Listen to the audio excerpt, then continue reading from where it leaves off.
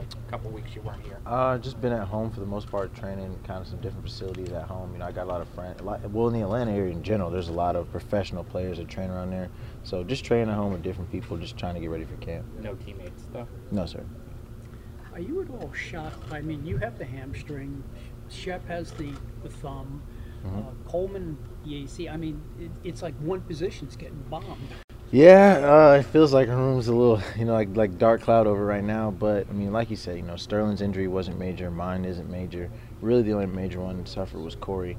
But, obviously, me and Sterling, I'm sure he's going to try his best to get back as quick as possible. I know I'm going to try to do the same. At the same time, rooting for Corey and his recovery. How much opportunity do you feel like is there? Obviously not the way you wanted it to happen, but how much is there for you to take? Definitely a lot. If anything, with these going on, it's made me. I was already extremely eager to get back, but even more so now because of the opportunities that are available now.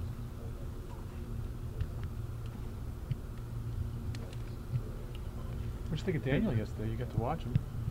Yeah, I think he did really well. I think he made some good throws. Like I said, he's a rookie just like I am, so he's still learning too. But I think he had a good practice. Corey obviously got a lot of opportunity at returner last year. With your speed, do you think you can kind of factor in there as well now that? Yeah, actually towards the end of OTAs, I started fielding punts and fielding kicks, and I was doing it y'all weren't out there, but the first day we did it, I was fielding punts and stuff. So definitely something I'm looking to be a part of going forward. You had an impressive spring. Pat Shermer obviously said raved about you. What kind of an impact do you think you can have if you're given the opportunity this season? I think I have a positive one. Bring some team speed, help bring some speed to the offense. Ability to make plays with the ball in open space. Hopefully, like I said, once I get back from injury, get back in practice, kind of get in the swing of things, and throughout preseason, kind of get a feel for games and how it is competing against other teams in the NFL, and just have a positive impact this year. The story of this receiving core right now is Odell Beckham not being here, but you've gotten to know these guys. Health aside, how good do you think this receiving core can be?